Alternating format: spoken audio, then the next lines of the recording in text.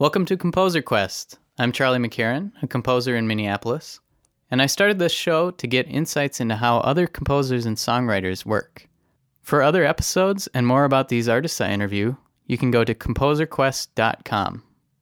This episode, I talk with Whitaker Trebella, a video game composer who writes mostly for iPhone games. He explains how basically all the composing gigs he gets come straight from social media sites like Twitter and Reddit. We also get to hear him produce a video game theme on the spot, and he shares some tricks you can use in your own productions.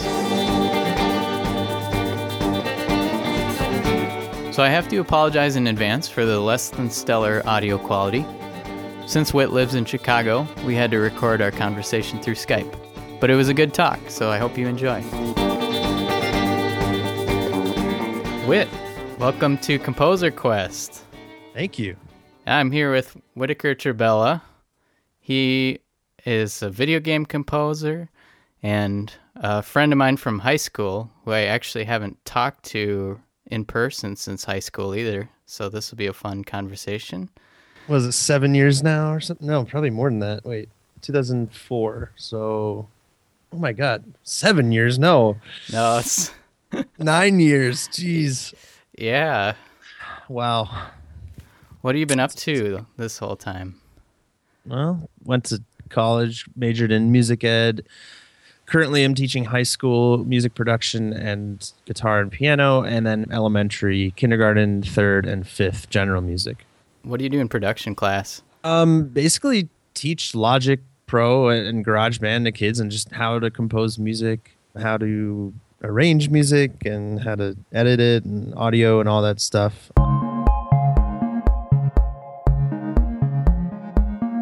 Then on the side, besides music teaching, I also do music for games, mostly iPhone games. How did you start getting into the video game composing business?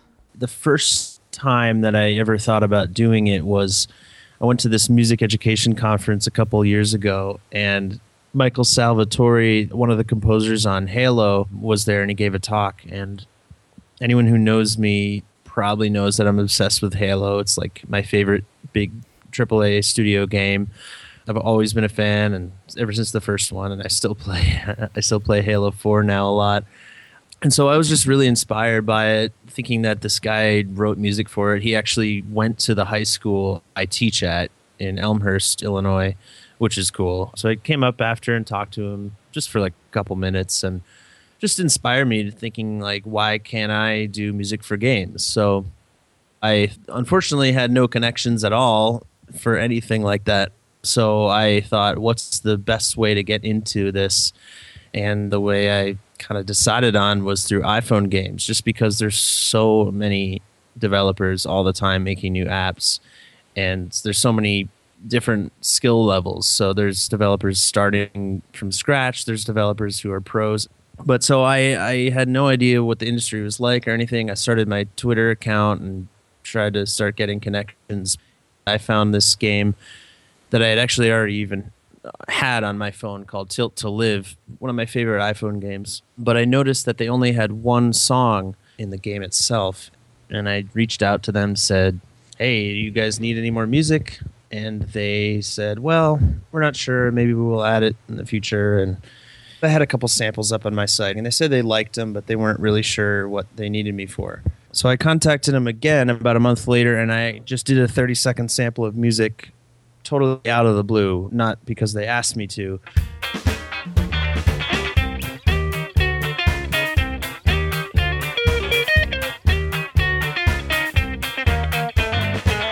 So I sent it to them, and they actually ended up asking me to do a full song. So you have to be really especially proactive at first, reaching out. And they weren't the only ones I reached out to. I reached out to a lot of people, but they were the first ones who helped me out in terms of getting my name out there, because Tilt to Live is still critically acclaimed, and it's still getting me jobs occasionally, people who like the music. So cool. And I mean, making money wasn't your intention, but I'm sure people are wondering, do you see some profits eventually then after, or is it kind of a volunteer thing? I've done lots of different revenue schemes. I mean, when I first was starting out, I did some stuff for free. I don't recommend doing it for a long time. But if you have absolutely no credits in anything, you kind of need to do it for free because no one's going to really trust you unless you already have a good reputation or you just have a really good website with really good samples. But in terms of money, though, yeah, I did a couple things for free. The first full song I ever did for the entire song, it took me a lot of work. It was a couple minutes long. I think that ended up being like $100, just flat fee. Eventually, I realized that flat fees for songs were not very good because it could take a very different amount of time depending on how complex it was and things like that. Some people like to work by finished minute of music, but I've tried that, and I don't really like that way because 1 minute of music can take me 3 hours, can take me 5 hours, take me 1 hour. It depends. So I now do hourly, and I found it's the best method for me and for the client too, just because we're all on the same page. If they want more iterations of a certain song, they know that it's going to cost a little more. Sure. Well, you better not show them your 10-minute composition improv videos. They'll think you can do everything that fast. I was. I've actually thought about that, but yeah. Would you want to explain that a little bit? Yeah. Well, I have a couple of quick prov videos where I just sort of create music as fast as I can, and I sort of wanted to get a couple videos out there showing that I can be really efficient on Logic and things like that. I will do a little quick prov thing for you right now. Awesome. I'm just going to do something totally random. First thing that pops in my head, I'll do 3 tracks. So first of all, I'm going to start with a little piano loop.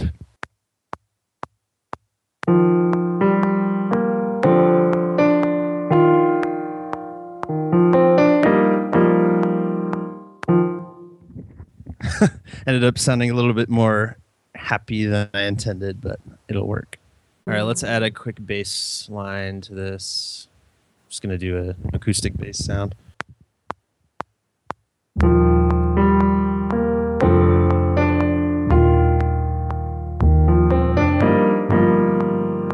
I kind of chose some bass notes, and some of them I didn't love, so I'm going to change the second one. I don't like how it's totally parallel going up. I'm going to do some contrary motion, so I'm going to bring it down. So for people who can't see exactly what you're doing, you're editing the MIDI notes right now. Yes. I'm just going to change the key to B flat so everything's a little bit higher up. What's your approach when you're writing bass lines? Well, the bass is one of the most important things, and that's why I'm talking about it here, just because it can totally change the chord. So I'm going to analyze the notes in this second chord of the piano. So I have an A, a C, a D, and a G. A, C, D, and G. So next thing I do, if I'm trying to figure out a good chord, there could be a lot of chords that would sound good with this. If I put an F on the bottom, it becomes an F major 6. I could keep it as a B flat, then it would be a B flat major 9 chord. Of course, an A would work, so it would be like an A minor, add 4. If I put a D on the bottom, it's now a D minor 7 chord, add 4. I like that one a lot. I'm going to keep that, so let's see what it sounds like together.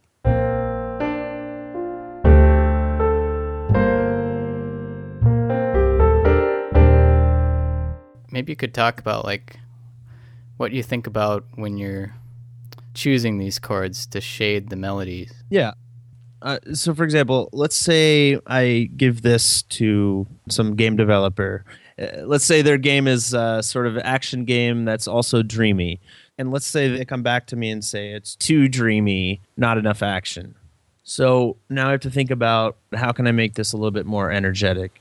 Maybe it's also too acoustic. Maybe they want it to be kind of video gamey sounding. So first step is to give it more of a chiptune-y sound. And in case you're not into like video game stuff, chiptune is just that classic sounding video game music based on the sounds that a computer chip can make.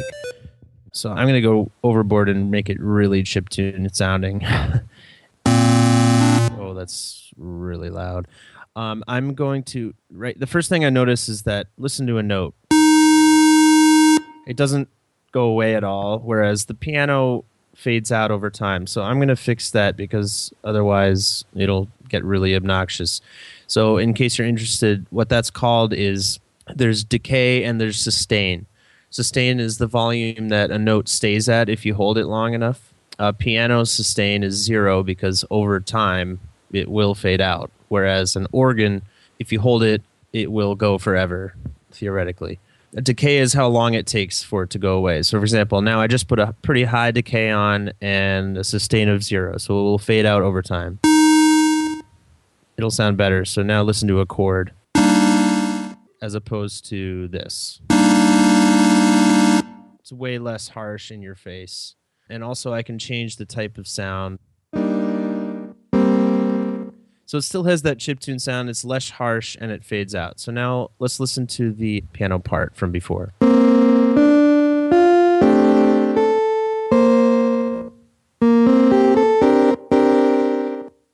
Now the bass we have here. That's really intense. So let's change the sample for that. So now we have this. Sometimes with bass, it's good to double it up with the same thing, just an octave lower.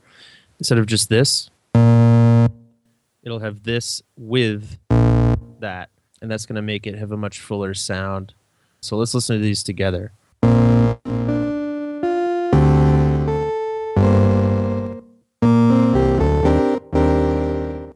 Next step, make it more energetic. So I'm going to speed it up.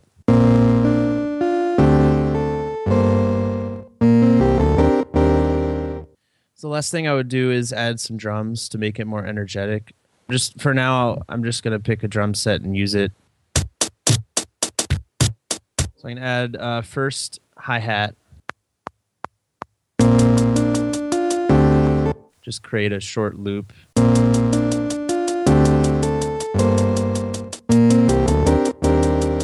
And then let's add some kick and snare.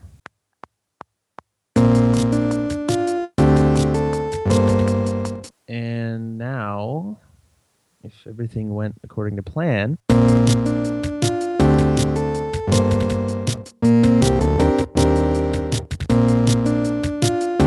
now hopefully they will like that better. It's more video gamey and more action-packed.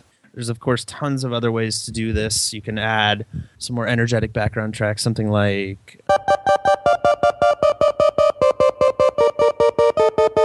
or whatever, something to keep it going, keep that tension up. Could we hear how that would sound with those? Let's see. Let me just change the sound. So let's pick something different. I'm going to also make the decay shorter so that it goes away and it's more like a plucky sound. Oh, and also when you're doing chiptune-y stuff, you want to keep to as few voices as possible. If I do something like this,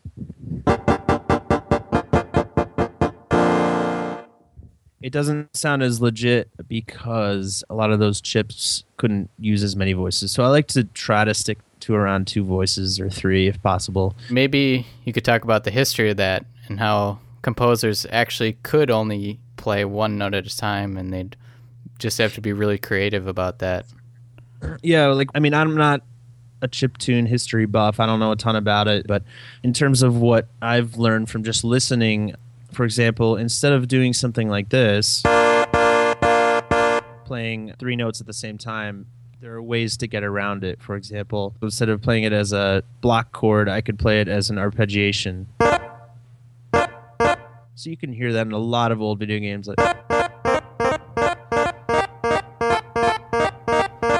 The amazing thing to me in those old games is when they can have a melody and harmonies going at the same time, even though they're not playing at the same time ever. Oh, yeah, that's amazing.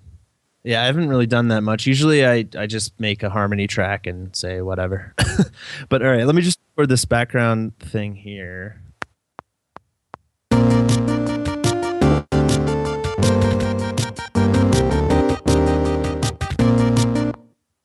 each one of these is a chord of 2 notes. If I select the top note of each and move them over a 16th note, it now will sound like this.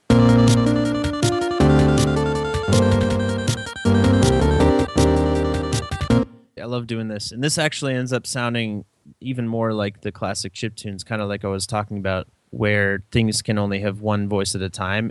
So let's listen back to the original.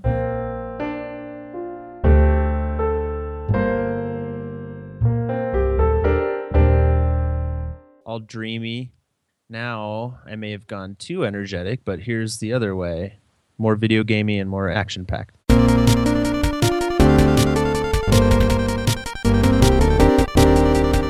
Cool.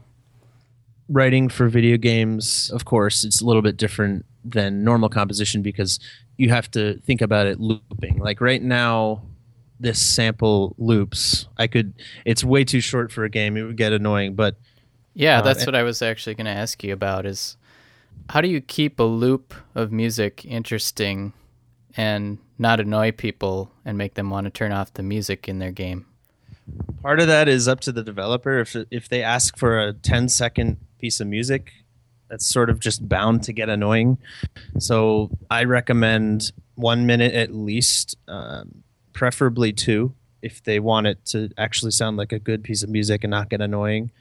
And also, it needs to have at least 3 different sections to it.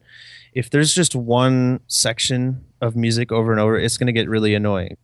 How do you balance like having melody or having more ambient? Because I feel like a melody, if it's catchy, is good for the game, but it's could also get way too catchy. Yeah, it's true. And also, sometimes I go overboard and go crazy with the melody. One time I did, actually, when I was writing the song for Tilt to Live, the one called Code Red, I had this crazy guitar riff stuff in there, like complex melody with lots of crazy solos. And I thought it was awesome. Like, I was really happy with it, but I sent it to them and they said it was just too overbearing. It got in the way. It got annoying. And so it killed me to do, but I cut out the melody, cut out all the little extra solo riffs and just kept more of the bass stuff. And they were totally right. Like listening to it in the game, it gives you that feel of wanting to keep playing more, and it kind of just provides this background ambience instead of being this thing that's trying to call for your attention all the time.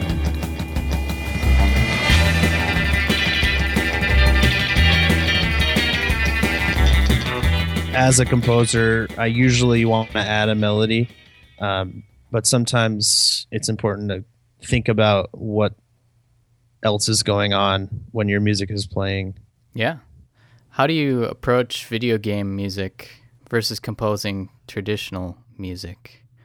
To be honest, it's funny. I've talked to some people who say writing for video games has made them lose their interest in composing. They need to go back to just composing for composing's sake.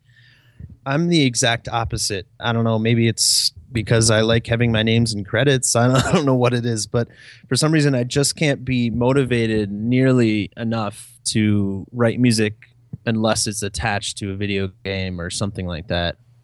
Composing on my own, sometimes it's overwhelming. It's like looking at a blank piece of paper, whereas if a developer gives you a certain mood and a type of music they want, it's like giving you an essay to write with the first paragraph already written or something. Yeah. Well, it's also cool playing your game Polymer because you had complete control over that. You coded it and you got to write the music too. How did you approach that musically?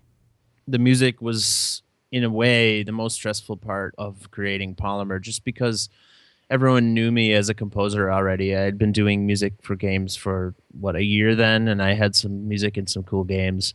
But no one had ever played a game of mine, so no one was expecting my game to be amazing, but everyone knew me as a musician. So there was kind of this pressure built in. So I saved it for last. The only thing I knew was that I wanted it to be very, very soothing.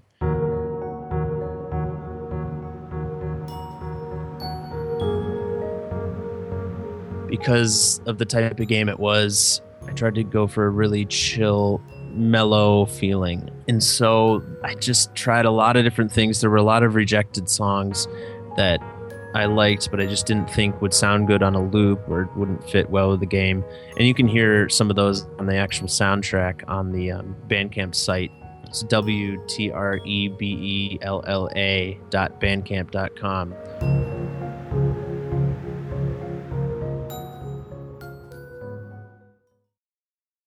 Okay, so I opened up a Polymer track, and I'll just kind of break it down. This song is one that actually went in the game, and this is probably the most soothing one. It's made up of a basic chord progression. In terms of chord progression numbers, and this is based on a major diatonic scale. It goes 1, 6, 2, 4. So it's a very simple chord progression, and here I'll show you just the bass and the main background keyboard part so you can hear how that goes together. Very, very sparse. I wanted to leave a lot of space, not try to pack it in with lots of stuff.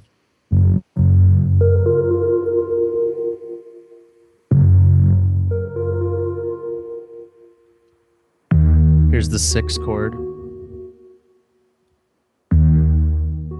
Next is the 2 chord, A flat minor. The keyboard part is just outlining bits of the chord. And there's the 4 chord.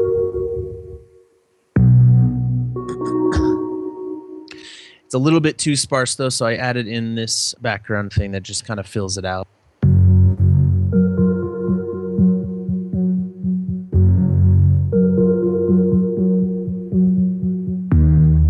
You can hardly notice it, but it's just something that establishes some movement. So after that first part, I add in very simple drums.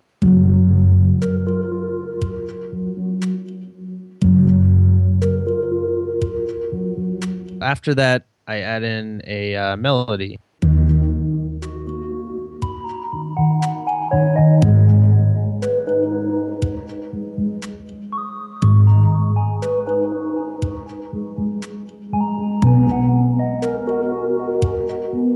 I liked the melody. I was happy with it. And I could have just kept going with the same layers, but I feel like it needed to be intensified a little bit more. So I added a couple other things. I added this, another really low bass just to kind of give it some more grounding. And then also this moving piano in the background. I like to just slowly layer more and more as I go. So now this is the difference. I'm going to start a measure before that stuff comes in.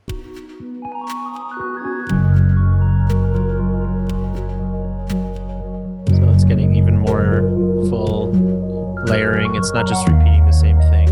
The melody is also basically an improv that I did. I didn't plan it out ahead of time.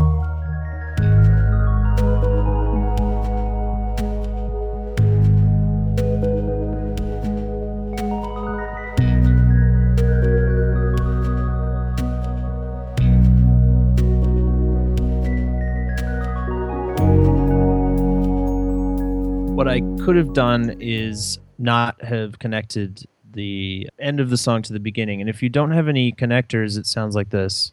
It's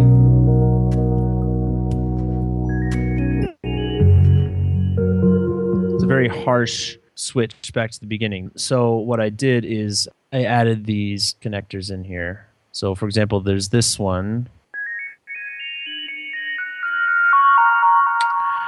So it kind of finishes its melodic idea. The chimes finishes its melodic idea. The keyboard plays 2 last chords, and then so does that keyboard. So those are all kind of tails at the end of your song that follow through and then start at the beginning again when you loop it. Yep. For example, I'm going to put these at the end of the song and cut everything else out. And you'll see now it actually is a way to end it.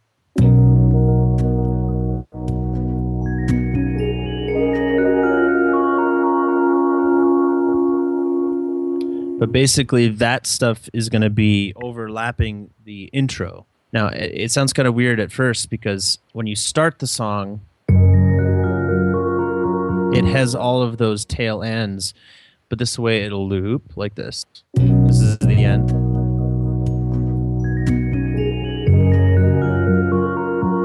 And the goal is to make it as seamless as possible. If it's not seamless, it usually sounds really bad and the loop is noticeable, and you really don't want that. Yeah. Well, another thing about Polymer that's kind of cool is your sound effects for when you clear one of the puzzle pieces. It actually becomes part of the song because it's kind of a tone. Yeah. How did you decide what tones to use for those?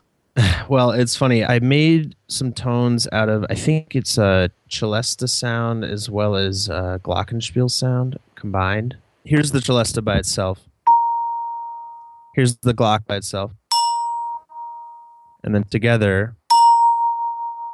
So I have about, let's say, 15 sounds spanning at least a full octave in the chromatic scale.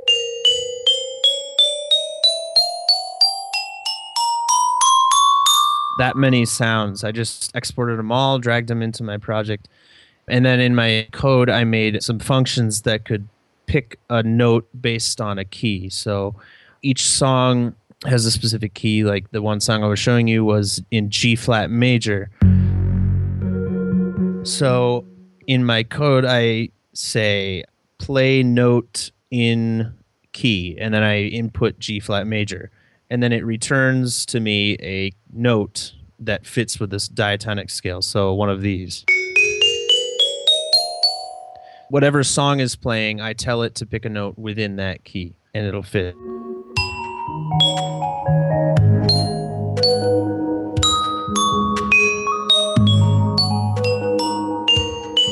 Well, that's cool how you, being the designer of the game, too, you have the chance to code and then make your music it's integral part of the piece.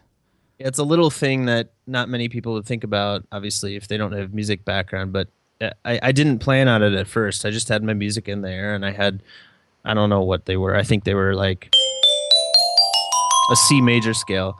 I quickly noticed, though, while I was playing the game, how awful it sounded, for example.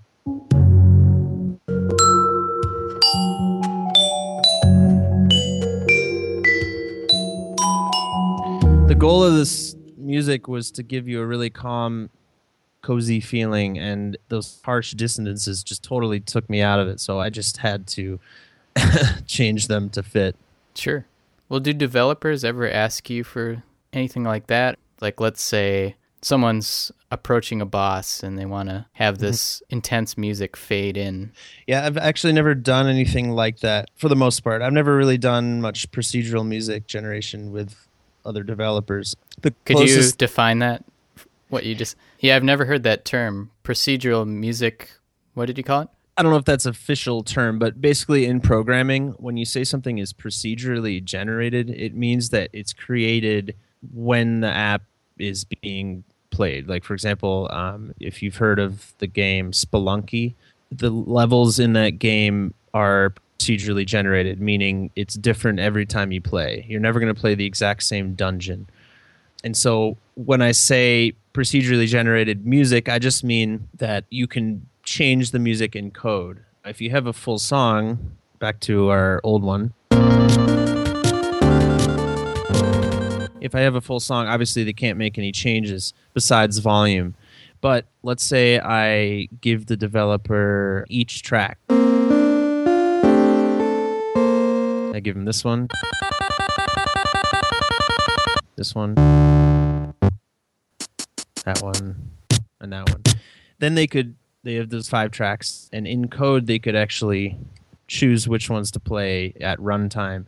So, like you were saying, if there's a boss coming up, let's say maybe they're just in a normal level right here.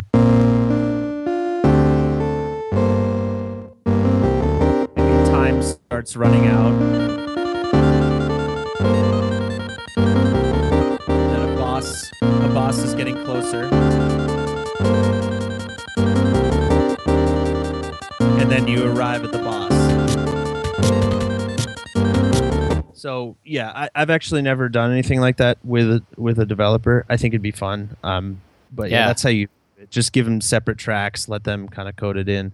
One thing that's hard about that though is, at least on the programmer's side of things, is making sure everything's in sync, because you could, if you're not careful, you could easily get into problems of things like moving everything out of sync. So it'd be like this.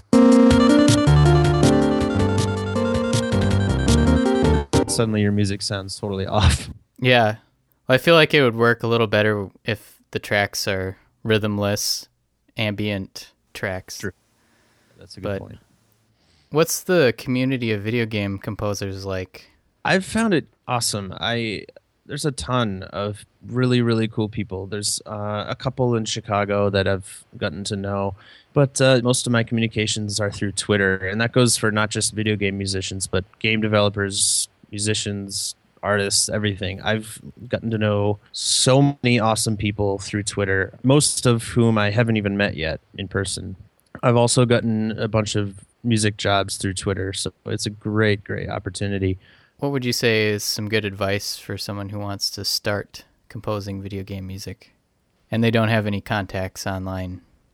Yeah, first step, kind of like I was saying before, just offer to do something for free. Some people would probably disagree with me saying you should never work for free, but I think it's important, the first thing. Once you have just one credit, I think you can start charging. But you need to have something just to prove that you're legit. Another good thing is if you go onto Reddit's game dev site, reddit.com/r/GAMEDEV, game dev. You can post your music there. Sometimes people do that, and they a lot of times get good feedback and sometimes get people interested in using their work. Another one is, I think it's Game Classifieds on Reddit. There's lots of different sites, but I'd say Reddit is one of the best and most active ways to find people. Also, like I said before, have a website, even if it's simple. Have a professional-looking website where you have really good samples that are easy to access, and also have a good variety of work. Like, don't have all epic orchestral scores. Have maybe one orchestral thing, one chiptune, one acoustic guitar medley, whatever your strengths are. But try to show that you have a broad range of abilities. And also, people, especially on the internet, have very low patience. So having one thing to send to someone is great. So having a 2-minute demo reel, that's all they have to listen to. They can get a good idea of what your work is like immediately. Cool. Well, another category of advice. How do you go about teaching students how to produce music from scratch? Depends on their skill level with music in general. Like, I teach some students who have literally never played an instrument, have no idea what a note is or anything. For students like that, I start with GarageBand Apple loops. I say, pick a drum loop, drag it here. Pick a piano loop, drag it here, and so on. And the great thing about Apple loops is that they will always fit together. So I don't have to worry about teaching them theory at first. And they won't get frustrated right away either because it sounds good.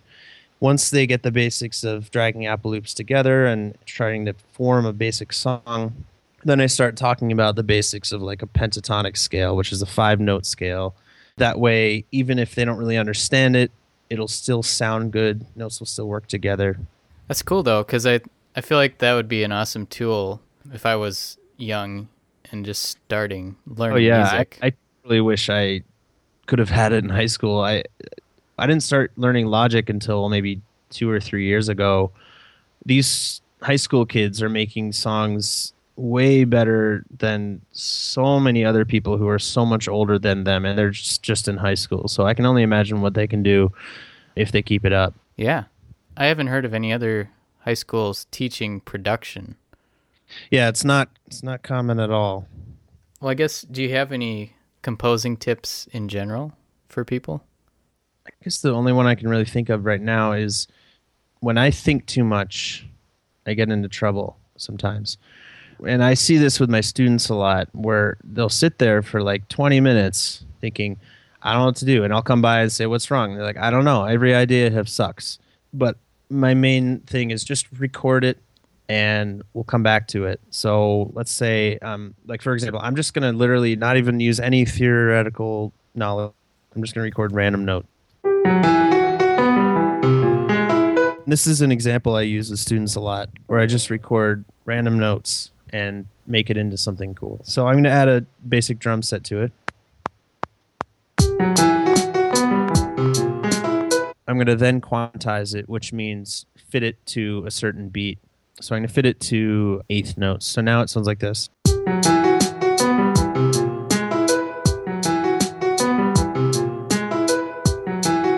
So totally trashy, crappy thing that I recorded starts to sound cool if you add some cool rhythms to it.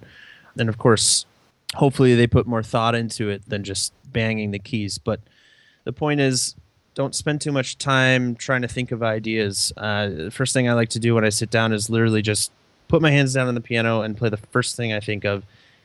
I'd say 9 times out of 10, I usually end up using that idea in some way in my song.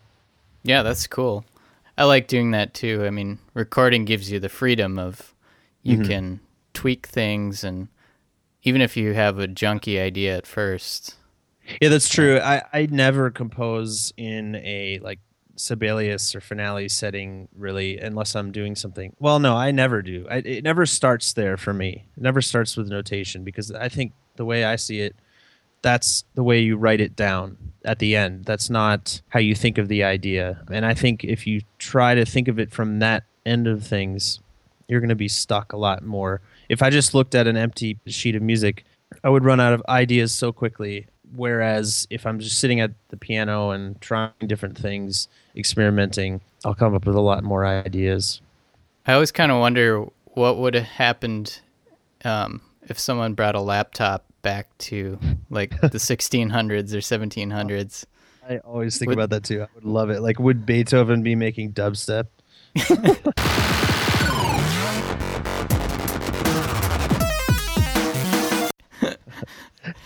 I'm sure even those guys didn't start with the idea on the paper. I mean, like with Mozart, he just popped into his head.